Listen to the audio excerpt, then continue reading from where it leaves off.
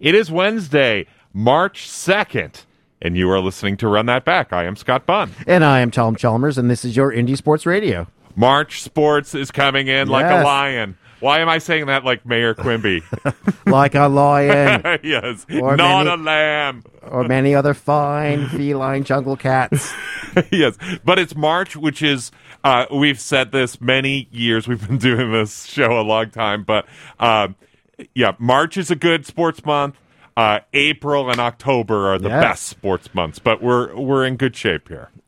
We sure are, and we'll touch on a few things about as we step into March. We'll reach back into a little bit of February. Yes, and we'll be talking later in the hour with Justin McGuire, who wrote a fantastic piece for the Mountain Express. Yes, Pride of the Diamond, looking back at Asheville's pennant-winning black baseball team. So just one of those things when you read it, you're like, I would love it if this guy came on and talked to us, and he happily agreed. So we're really looking forward to that interview. Well, we're also looking forward to baseball, which maybe not so much, too. We're going to just talk about some NBA and some other basketball stuff in just a second, but I did just want to start it off, since we will be talking about baseball later. We should be in spring training now. Should. Woulda, shoulda, coulda. And it appears that we are headed towards labor stoppage, where it feels like Major League Baseball has already pushed back opening day. Right. And you just, things are complicated. And, these, again, big business. Yes. Something I know little about. But I do know, are you reading the landscape? You're kind of like the third best Chinese food restaurant is raising their prices. Yeah. You're like, what are you doing? I know. This isn't helping you guys to not have your sport happening. Yes. Because there's a lot of sports happening all the time now. Yeah. And you rarely win. Yes. So exactly. Why would you make yourself less available? I know. And it is all of those things. But it does continue to be like Major League Baseball owners and the commissioner don't really care about their fans so much. That's the impression I usually get with these things. Is like, well, you can't have this thing that you like because we want to make even more money than we're already making. And lots of there's a deadline, and then they 14 hours. We're gonna get it. No, actually, we're not. We're not gonna get it done. Yeah. So we'll see. And I do think if it's it's back on track within 2 weeks, should be fine. But if you go really taking away much of April baseball, that won't be great. I am going to bring my liberal lens to just some of the coverage, sports coverage of this labor negotiation. Like the AP had a thing where they said, "Oh, this player showed up to negotiations in his Porsche," and you were like, "Well, what vehicle brought the owners to the same meeting? Was it the oligarchy type?" It was a 2002 yacht? Camry. Yes, exactly. Got a really good deal out of it. They flew in on their charter jet to get there, and then got into their Porsche. Right. So, yes. But anyways, I just thought it was amusing. Hopefully baseball will find us soon, but we are not left without. That's right. So again, exciting times for Asheville. Again, thanks to Dent Bradford for coming on with us last week. And it is now the week of the SoCon men's and women's basketball tournament. Madness starts here. Are we legally obligated to say it? Today is the first day of games, and hooray for all that. And my son Levi gets to go. He's going to a game, and he's going to do the downtown dribble. That's excellent. Yeah. Well, hooray for all that. So he's very excited. We'll stay talking basketball, and the NBA continues to be very entertaining with, as you said, we could play the game of two guys watching Ja Morant clips just making funny sounds. Yeah. Oh my God. Oh, God.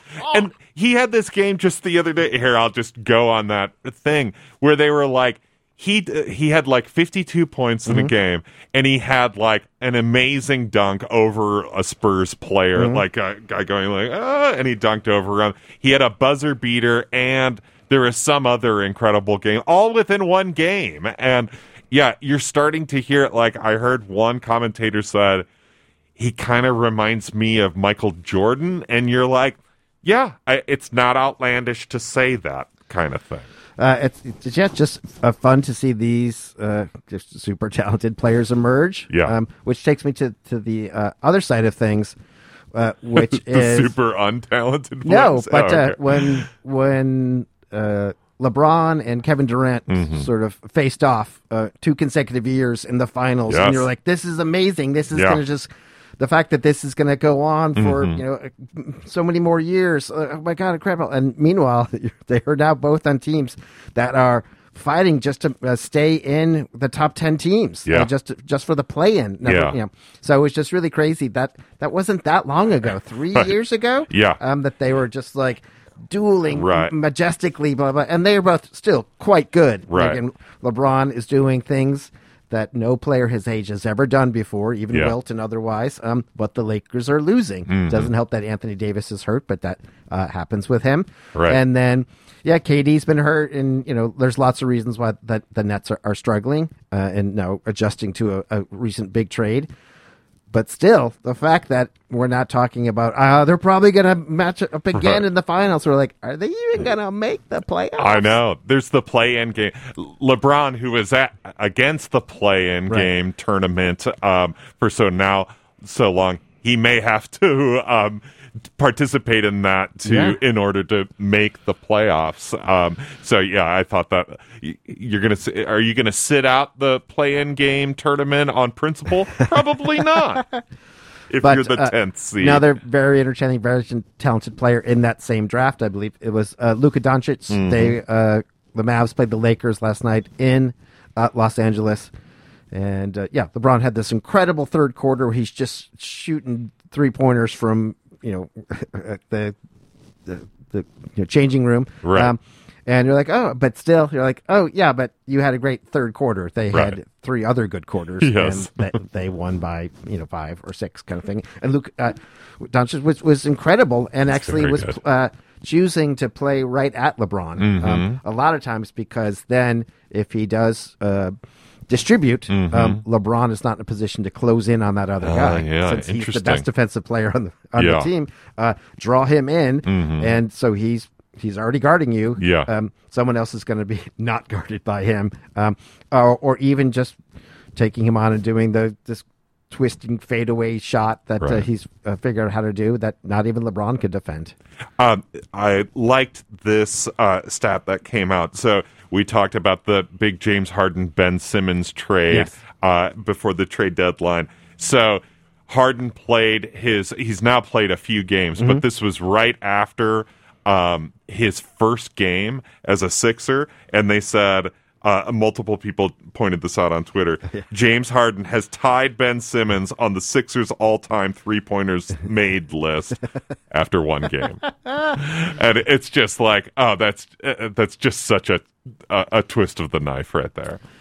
And while people like to talk a lot about the unpredictability of Kyrie Irving off the court and otherwise, there was a great game. The Nets played the Bucks this past week, and he was incredible. And he was the reason that they won, even without KD and Ben Simmons. Won't see the court anytime soon. But you are reminded that he can do things. He can just sort of wind his way through and find an angle to the basket, or same thing, do a fall away. Right. So even though the guy guarding him is 8 inches taller, so it goes up and over him, and it is fun to be like, oh, that's right, he's really quite good at this. And I still say I can't believe that Uncle Drew doesn't get enough mention. Yes. I think we were like, fine, he's a little up and down and everything, but he did a fine job with that movie. I only saw the clips, I have to say. It's charming. It was just charming, and it worked, and like all the players, as the kind of older versions of themselves, like, coming out of got a grandpa retirement.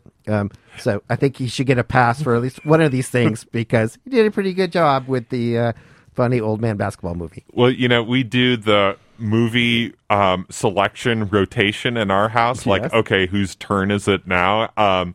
And so that means that I've seen the Jennifer Lopez vehicle Marry Me. So I've seen that, Yes, but I've you have. never seen Uncle Drew. So do I need to put it on the You list? do. Okay. You do. And the kids would enjoy it. It's Okay. very funny. Okay, that's good. And it's sweet, and I don't think really gets remarkably adult at any point. That's what I have to look out for. Yeah, I did show them the last a Mission Impossible movie recently, and there was a lot of like, oh, and I'm like, oh, you should be watching this with Tom Chalmers too. Yeah, a very visceral response to Yeah. such things. I did want to say quickly in the NBA, there's just wide open nature of the Eastern Conference means like there's a lot of chatter because of Brooklyn, because of Philly, because of the trade deadline stuff, where it's still just like, oh yeah, Miami is a very good team, and Milwaukee is a really good The team. Chicago Bulls are actually in first place right now. Chicago Bulls are really good, and people keep getting hurt. And DeMar DeRozan is lovely, as my friend Mike Vago has been saying, but he's just been incredible. Yeah, so there's been these teams, the Bulls, the Heat, whatever, that nobody's really talking about. I'm excited for playoffs to come around and see some of these teams face off on a regular basis. Me too. And then the last thing was there's some fun soccer as well. We saw, it's the Caraboa Cup. Is that how it's pronounced? I can't remember. Right. But yeah, that's the one thing that's a little confusing about Premier League or even English soccer teams in general. You're like, so this is a different FA Cup. Which one is this kind of thing? So there's all these kind of side tournaments but it involves really awesome play.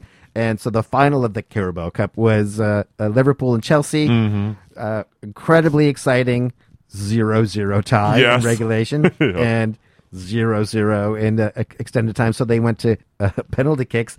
So they couldn't find a way to score in 130 minutes. And then everybody scored. Yeah. They went 19 for 20 on penalty kicks. And then finally getting to the goalies having to shoot on each other. That's always great. And the first goalie for Liverpool was able to score. And then the guy for Chelsea, who they brought in off the bench with Kappa?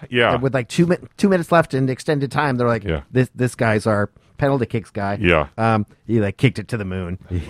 Just like way over there. Like, oh, sorry. Yeah. But it is crazy that a 0-0, 130 minutes of 0-0 could be so exciting. Wildly and entertaining. then Liverpool just always seems to come out on top in these situations. It is crazy that what's happening in the Premier League, because there's just so much turmoil around, Manchester United, and Tottenham. Just like why can't they get their stuff together? That we're not really talking about how good Man City and Liverpool are playing. Like Jurgen Klopp said the other day, he was like, this is the best team I've ever had, I've ever coached. And that's saying something with all of his Liverpool teams. There's just so much happening. And then also off the pitch, too, because Roman Abramovich, the owner of Chelsea, is a Russian oligarch, in quotes. And so it's looking like he is going to sell his team. So we're going to have to see what happens with that situation. Which is a much wider conversation. Yeah, there's a trouble in the world this week. Yes, there is. Sports can seem silly and all of it, but there was some nice moments of solidarity and even seeing Manchester City was playing another FA Cup thing. Right. But they were really trying to set up Zevchenko kind of thing. So like you could tell that they were feeding him, wanting him to score a goal. He's a Ukrainian player. You're right. So there was just there were some nice moments in sports where it did present itself well. Like sometimes sports is not all just like, put ball in goal. Right. Yeah. And you're awful. Yes, for rooting for a different color shirt. We've been talking about basketball and such. We did talk about how we wish spring training was happening right now, but not quite. But we're still able to talk some baseball here on Run That Back. We are. So again, often I am combing Facebook to see if anybody I know has posted about something that has a strong opinion on sports or otherwise. But the gods gave us the gift of a cover story on the Mountain Express last week.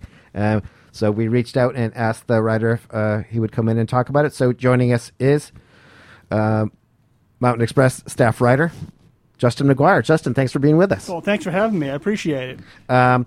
So we're excited to get to the article, but we always feel like it's a good idea to let people know who they're listening to. So we'll just ask you a little bit about yourself. Where did you grow up? I grew up primarily in Rochester, New York, the suburbs of Rochester, New York, until I was in high school. And after my freshman year of high school, my family moved to this area, to the Asheville area, and we actually ended up living in Hendersonville. And I finished up high school at Hendersonville High School. Went on to UNC Chapel Hill, and have lived a variety of places since then, including most recently before this, Charlotte, for like 18 years. And then in 2017, for some family reasons, my family and I moved back to Hendersonville. Gotcha. So are your college allegiances with UNC? Oh, yeah. I'm a big Tar Heel guy. And unfortunately, this has not been our best year. I'm not particularly looking forward to the Duke game this weekend. I don't think that game's going to end well, and I think it's going to be that storybook ending for Coach K. So I don't think I'll be watching that one. I don't know if I can take it. Wow. Understood. But we've got a nice short list of people we reach out to whenever we want to talk about things UNC, Charlie Phil and McKeever from NC State and other places. So good to know there's someone else. But yeah, we won't press that topic too hard right now. Absolutely. I think they're going to make the tournament, but that's about it. Growing up, did you play sports or follow sports with? I played baseball. I will say I was not very good. I played Little League for however many years you play Little League, I don't know, 6 years, 7 years, something like that. I was never a particularly good player, but I always loved the game. So I was always I was always one of these people who, on the bench, I'd be sitting on the bench a lot, but I was always the guy who knew all the major league statistics. And I knew all the trivia and all that stuff, while the other guys were actually out there playing. We'll talk. Yes. Boring people with my baseball trivia knowledge. You're describing my life. Yeah, exactly. I owned the baseball encyclopedia. Yes. Exactly. So, it was that. So with baseball, did you have a favorite team? You mentioned Rochester. You mentioned Charlotte.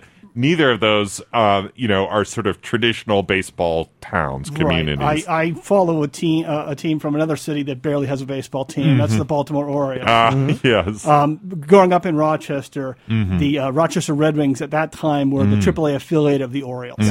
So a lot of people in Rochester ended up gravitating towards the Orioles for that reason, and I did as well, and have stuck with them ever since through thick and mostly thin. Well, they were good when you were younger. When I was a kid, they were very good. They won the world. They were in the World Series when I was sixth grade, and they won it when I was in high school. And since then, it's been mostly bad baseball. They've had a few periods here and there when they were pretty good, but not a lot of great baseball coming out of the Orioles. I'm optimistic about the future because they do have a pretty good farm system right now. They have number one prospect in baseball in Adley Rushman. They have number one pitching prospect in DL Hall. So if they ever actually get onto the field and play Major League Baseball, I'm hoping maybe within a couple of years they'll be a legitimate team. I got to go to Camden Yards for the first time ever just a few years ago, pre-pandemic, and the team wasn't great. They were playing the Dodgers. There were decidedly more Dodgers fans there than Orioles fans, and that meant there was like 200 to 100 people there.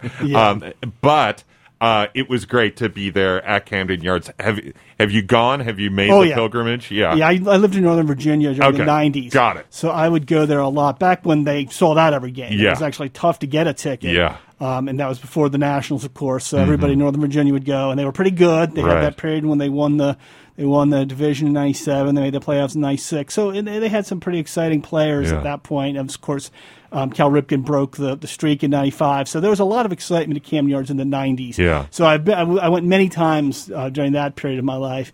I've been back a few times since then. I get back maybe every few years. Saw a game last year with my son, actually.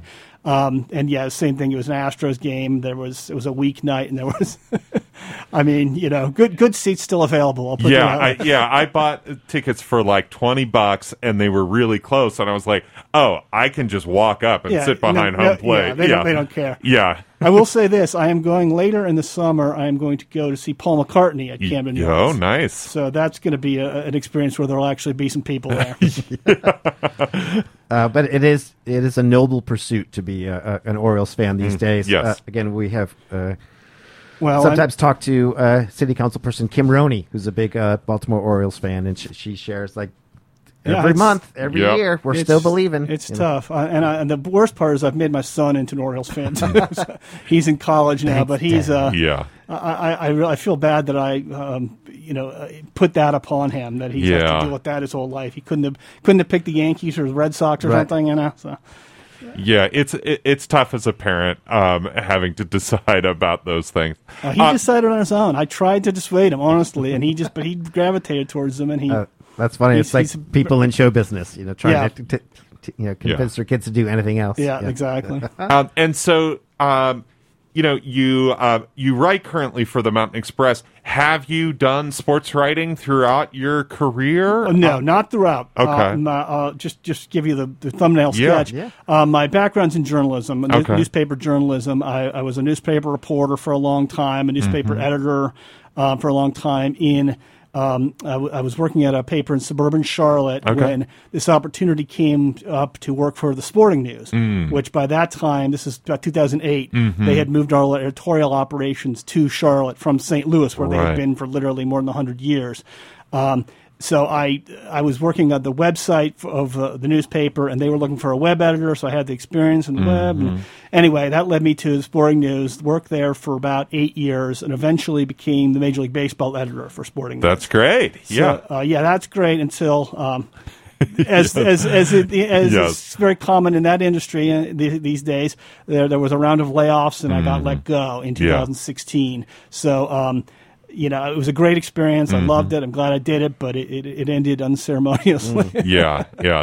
That's tough. And Sporting News is definitely something that when I was younger, it was a big thing, the Sporting News. Absolutely, not so much anymore. No, and I will say this. I still have a lot of friends who work there. They still have a pretty good operation. It's all digital now. There's no print product.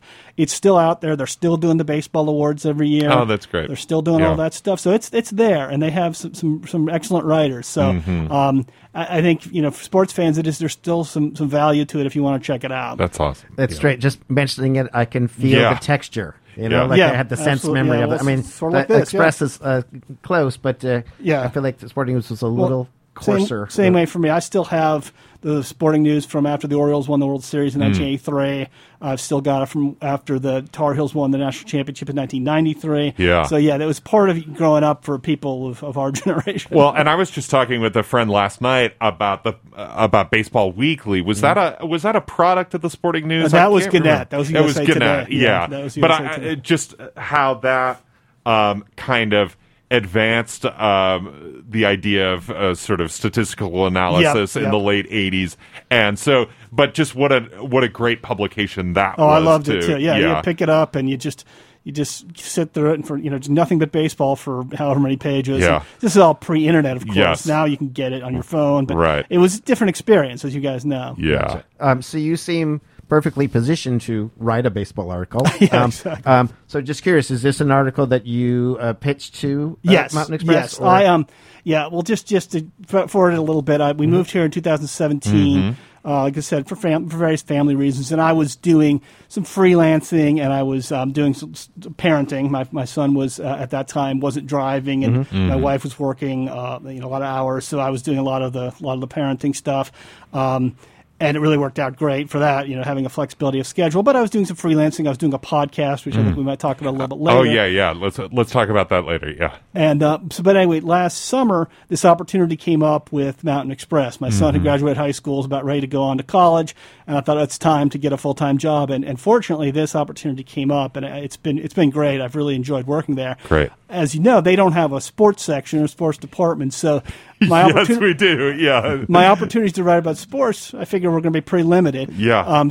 But this thing did come up when we were searching about for a Black History Month story ideas, and I had read something for another story I was working on about this African American Heritage Trail that they're planning for Asheville. And one of the proposed markers, I don't know if they actually decided to do it or not. One of the proposed markers, though, was black baseball in Asheville. Oh, yeah. And that's when I first sort of so I didn't even necessarily know they had black professional teams here.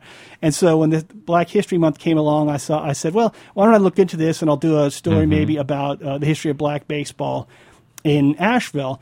And as I did more research, I kind of zeroed in on this one particular team, the last of the 3 black teams that played Nashville, and that's this team, the Blues. And I just felt like their story was really interesting and deserved to be told. Yeah, it's a great article. Can you say the other teams as well? Yeah, So the first black team, black professional team in Asheville was called the Royal Giants. The Asheville Royal Giants. They were founded in 1916 by this guy, E.W. Pearson, I believe his name was. Yep, and Pearson's one of those big names in the history of Asheville, and there's even a Pearson Avenue, I think, over in Montford. That's the guy, same guy. Yes.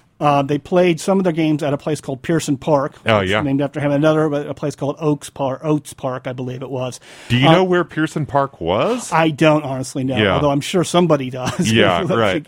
Because I didn't do a ton of research about that team. Yeah. So they played from 1916 into the early 1920s. The second team was called the Asheville Black Tourists, and they started in 1929, I believe it was. They played throughout the 30s as an independent team. Right. What happened was this guy, C.L. Moore, was a guy who was a professional baseball player himself and also an educator at Stevens Lee High School, the black high school in Asheville.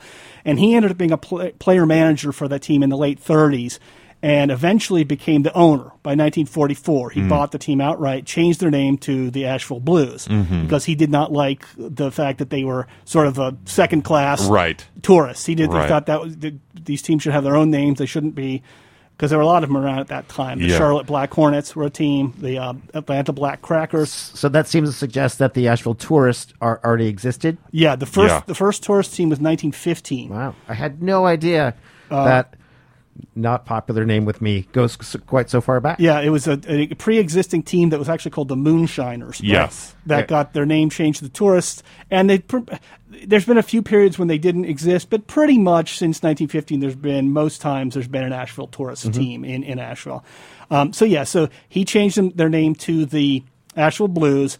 They played independently in 1944, the first year he owned them. And then in 1945, they joined this new league, which is called the Negro Southern League.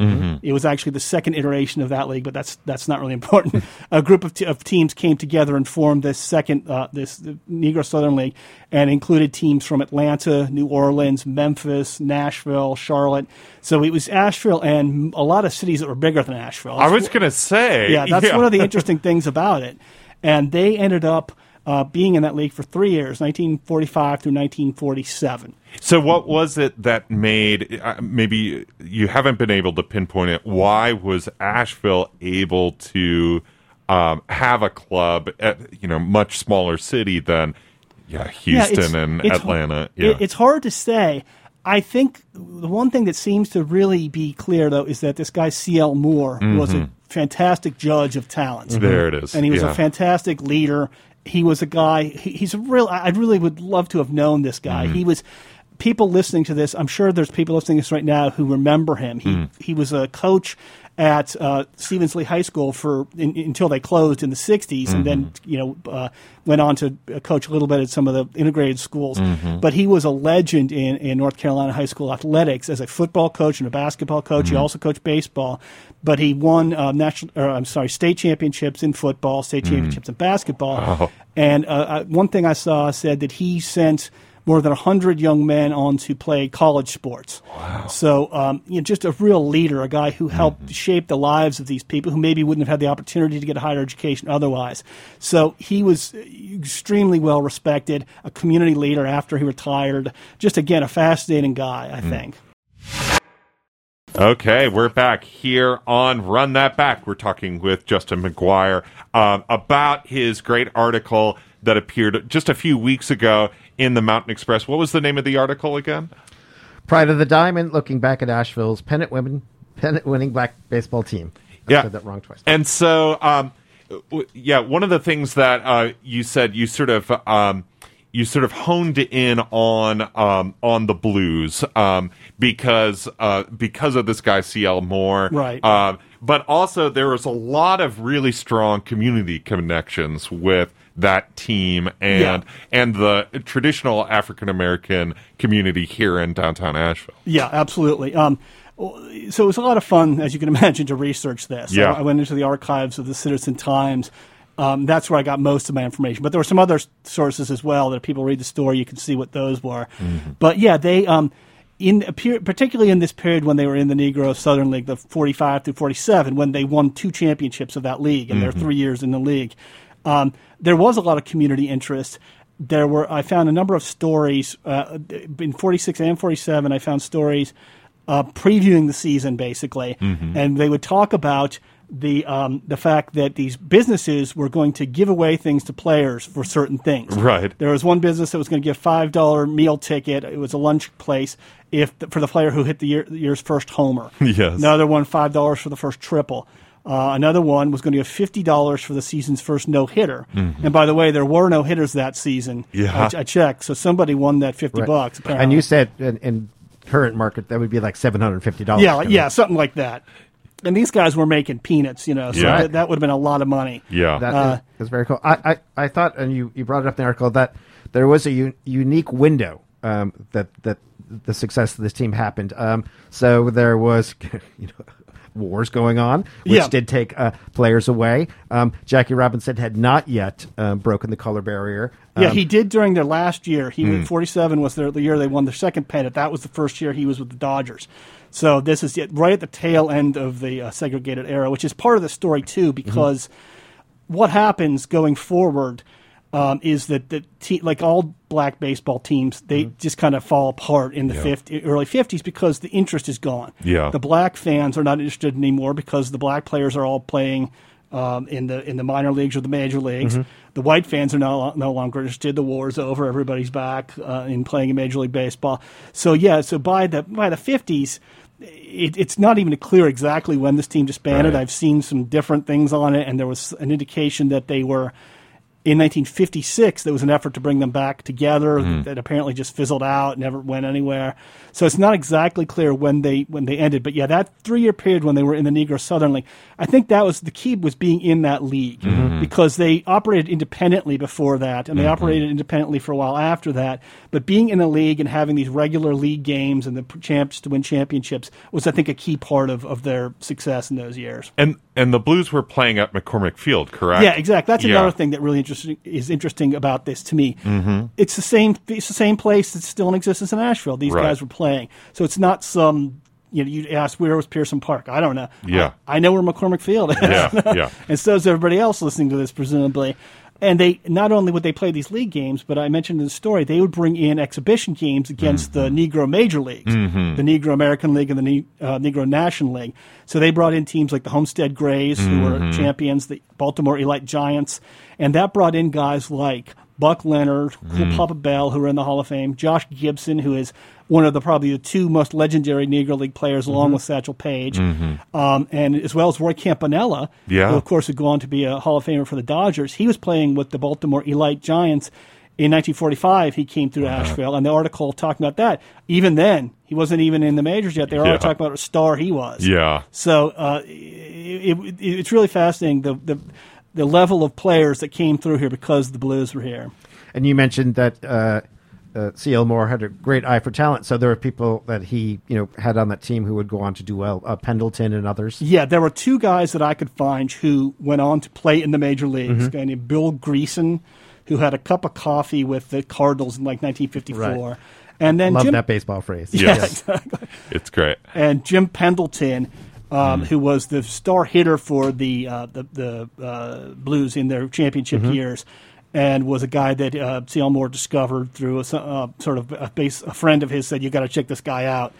And he went on to play for the Milwaukee Braves, the Cincinnati Reds, the Pittsburgh Pirates, and then he was on the Houston Colt 45s their first year. So he was on the expansion 45s in 1962, and that was his last year. He was never a guy who played a lot. He was a utility-type player. I think he was back and forth to the minors a lot. But he got 6-7 years of major league paychecks. And for a team from Asheville at that day and age to produce 2 major league players is pretty impressive. And I think it shows you that the talent level was quite high. Yeah. There's a great quote from C.L. Moore from 1980 that I found in the Citizen Times where he talked about a lot of his guys he believed could have played in the majors or the minors, but by the time Jackie Robinson integrated baseball, they were just too old. They were in their 30s already, and they weren't looking for 30-year-olds. They were looking for guys who were 20, Yeah. So, so I think the talent level was extraordinarily high for a team at that level. And McCormick Field was segregated during the time that that the Blues were playing, too. One of the fascinating things that I found, one of the first things I found was, both in ads and articles, there was this one game in particular that I sort of lead the story with. It was August 31st, 1946. They were playing the Atlanta Black Crackers. How's that for a name? Yeah. And it was for the second half championship. These leagues did a split season. Which I thought was interesting. They still do that. I mean, that's the tourists are in that same Southern League in which, winner of the first half, winner of the second half. Yeah, exactly. So they were playing for the championship of the second half. They'd already won the first half. So the Asheville kind of played it up. The Asheville Citizen Times played up this game. They said, come out. They're expecting a big crowd. So if you want to get tickets ahead of time, here's some local businesses. Again, local business being involved. You could buy the $1 tickets at these places. And then there's this line that just kind of, it just kind of hits you in a very strange way in 2022. Yeah. It said, special section reserved for white fans. Right. And, it's something, of course, we know that stands would have been segregated back then, but just to think about the fact that they knew this was going to be largely black fans, so they were putting a special section together for white fans. It just kind of brings home the reality of Jim Crow. Yeah. But it also brings home the reality for me that I thought was really interesting is that clearly there was interest among white fans in this team. This wasn't something that was quote unquote just black fans. Not that there's anything wrong with being just black fans, but this was a community wide thing. Right. And one of the things I pointed out in the article too was that part of the reason that may have been, and this is kind of speculation, is that the tourists basically went out of business for the duration of the war. Oh, they 1942. They played in 42, and then 43, 44, and 45. They went out of business because travel restrictions, all these things. A lot of minor league teams just went out of business. They came back in 46, but for those 3 years, the Blues basically had McCormick Field to themselves in terms of high quality baseball. So that probably helped build up a fan base among the white fans as well. Yeah. Well, great. Again, Justin, it's a great article. It did just come off the stands and replaced by a new issue, but if anyone wasn't able to read it in print, how could they find it online? Yeah, check it out at our website, mountainx.com. It's still on the I think it's still on our homepage probably, but if not, I think you could just search for it. And if nothing else, just Google Asheville Blues Mountain Express, and it'll come right up. And so you also do a podcast on the side, too, that's about baseball. Yeah, I did. This is like the thing that I started when I got laid off from Sporting News back in 2016. I'd always wanted to do this, and I'd never had the time.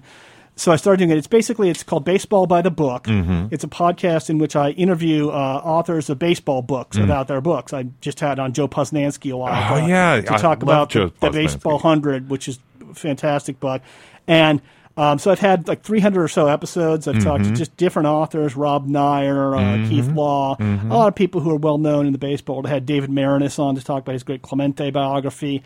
How about Jim Bouton? Did you ever get Jim Bouton? I did not get Jim Bouton. Unfortunately, by the time I started this, he was not in good shape. Okay, yeah, that's too bad. But I did have Mitchell Nathanson on. He did a great biography of Bouton that's 2 years ago. I think it was. He did a Bouton biography, so I had him on to talk about that. He interviewed Jim Bouton extensively for that. He had developed a relationship with him before he got real ill, and so he was able to talk to him and talk to his wife. And great book. But yeah, it's about 300 or so episodes. once I got this job at Mountain Express and was working full time again, I kind of had to put it on the back burner. But now I'm trying to do like an episode a month for 2022. I just did my first episode last week, and I got a couple more coming up in March and April. So I'm hoping to do maybe 10 to 12 episodes this year. Oh, that's great. And remind us what it is called and how people can find it. Baseball by the Book. And you can find it on any of the major podcast platforms. It's on Apple Podcasts. It's on Spotify. Yeah. It's on, just any of them. It's on Google, too. Google Podcast. Justin, thank you so much. This has been great. Great. Oh, no problem. I appreciate you guys having me Congrats on. on the cover story. And again, what is just a great story. And yeah, it's, we love living in Asheville, but there are reminders that it's not always the most considerate place. So it was just a nice little pocket of history to know that there's just a really cool time to be. These guys should be remembered. They are Yes. great baseball players who did the city proud, and they should be remembered. Right. And Justin, keep writing about sports in the Mountain Express. It doesn't happen so much. And I'm going to look for an And we excuse love I when it can. does. yeah, and we'll have you back on to do so. Absolutely. Yeah, we've just got a couple minutes left, but I'm really excited about March Madness. I'm ready to jump in. Yeah. Also because my team, Wake Forest, looks like we might be able to maybe make some noise. Well, hooray. Are they a bubble team? I haven't even seen. Joe Lenardi and I are not on speaking terms at the moment. I'm sorry to bring up such a sensitive topic. There you go. Thanks for listening to Run That Back. We'll see you next week.